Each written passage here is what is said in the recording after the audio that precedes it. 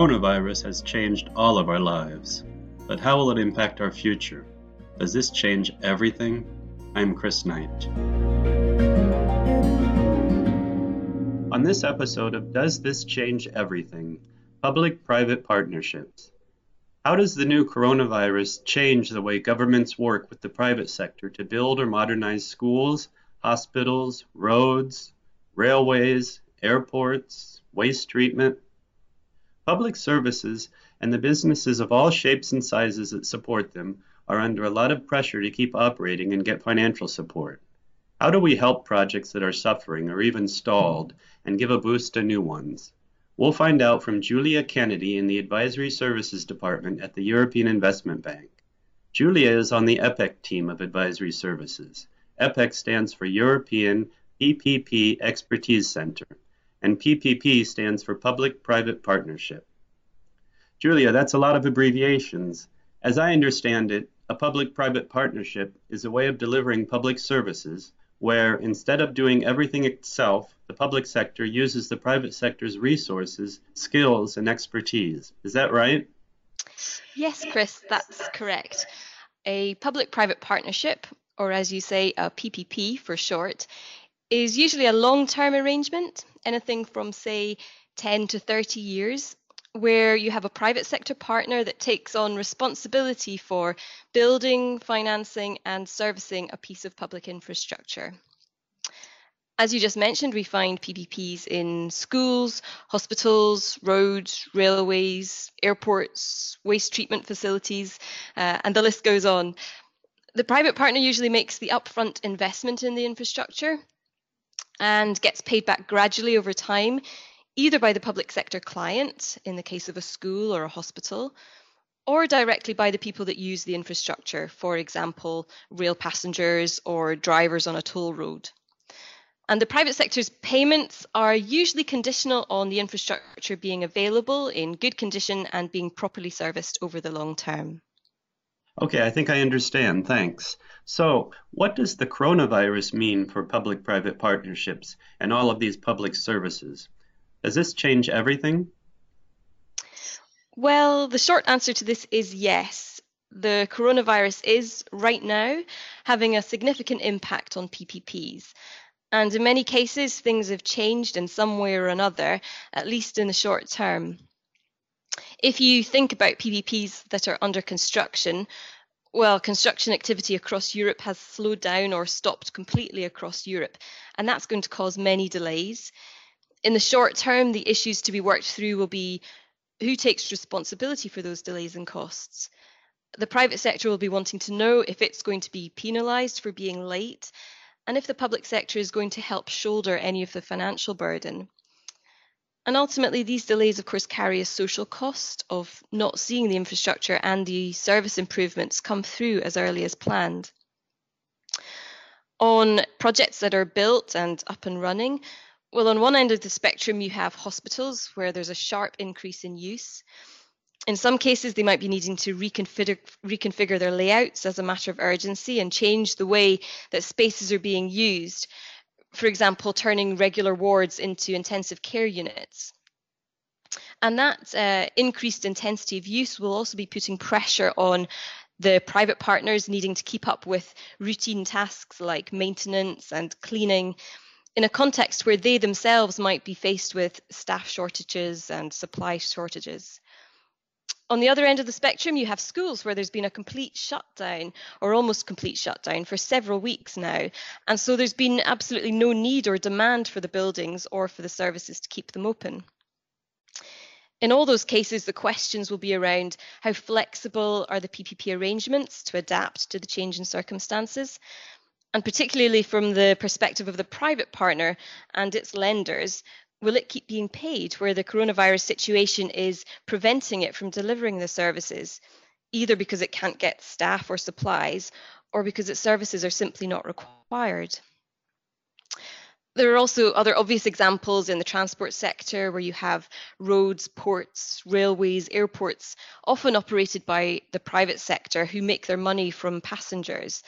And many of them have seen their revenues plummet over the past few weeks. How are they going to manage their way through this? and what is government's role to play? And it's not just the PPPs that are in construction or up and running. We're also seeing problems for PPPs that haven't yet reached that stage, but are still in a competitive tendering phase. The practicalities of putting together a tender and negotiating the terms of a PPP contract are complex at the very best of times, but even more so in the current environment. We're hearing examples of projects that are managing to carry on, valiantly going ahead with multi-party negotiation meetings as best they possibly can over video conferencing, or in some cases even resorting to written negotiations. But the majority of projects in procurement are likely to face some kind of delay or change. It's certainly true that the topic of COVID-19 and pandemics are now being put firmly on the table for discussion before anyone will be prepared to sign a deal.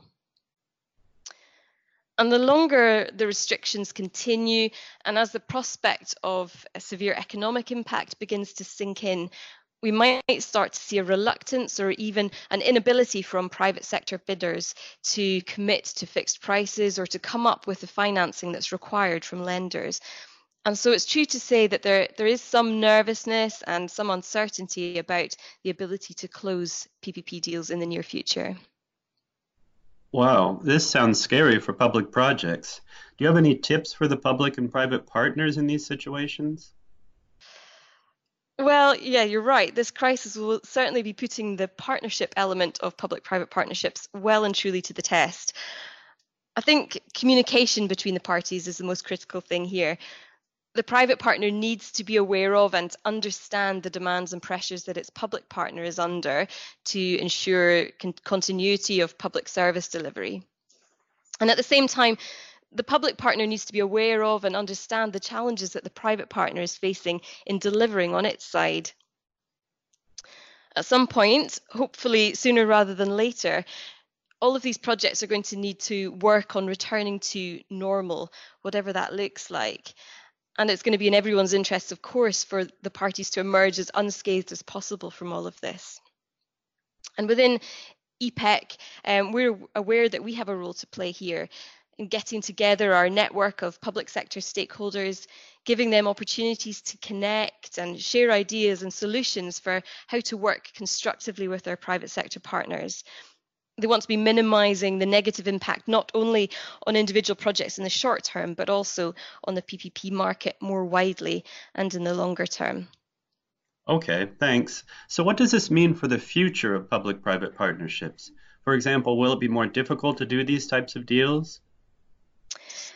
Well, starting with individual projects, I think that both the public and the private partners are going to be much more conscious and cautious about building flexibility into PPP contract arrangements. The coronavirus has highlighted in an unprecedented way the need to be agile and flexible in delivering public services. And so where the private sector is involved there, it has and it's going to continue to have a key role in supporting that. At the same time, they're going to be much more conscious and cautious about ensuring that the contracts are also clear about how risks and responsibilities of pandemics or other emergency situations like this are dealt with. What's it reasonable and fair for the parties to expect from one another practically and financially in response to something like this? And then if you think of the bigger picture, it'll be interesting to see the attitudes that governments take to PPPs as a result of this crisis and the economic fallout. Here, we're probably going to see a divergence, much like we saw in the financial crisis back in 2008. In some cases, there will be a reining in of public spending, and investment in new projects will slow down significantly. But it's important to remember that governments have significant infrastructure spending needs, not least in climate action and commitments to zero carbon.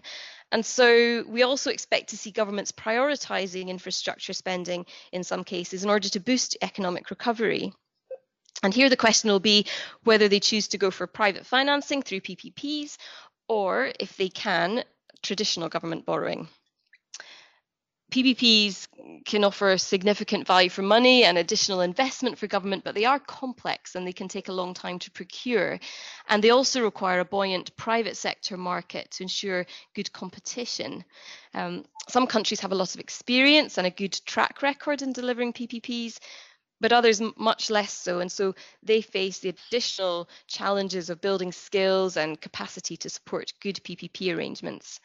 And here there's a role for EPEC and the EIB, of course.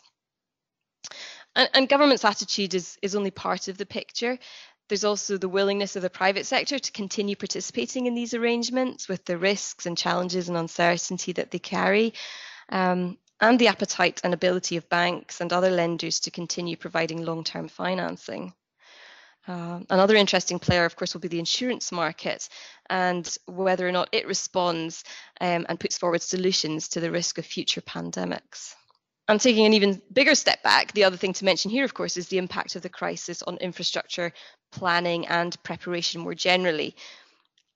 We've seen and we are seeing systems of working, travelling and connecting for society, government and businesses. They've been turned upside down in the last few months, and some of this might never return to what it was like before.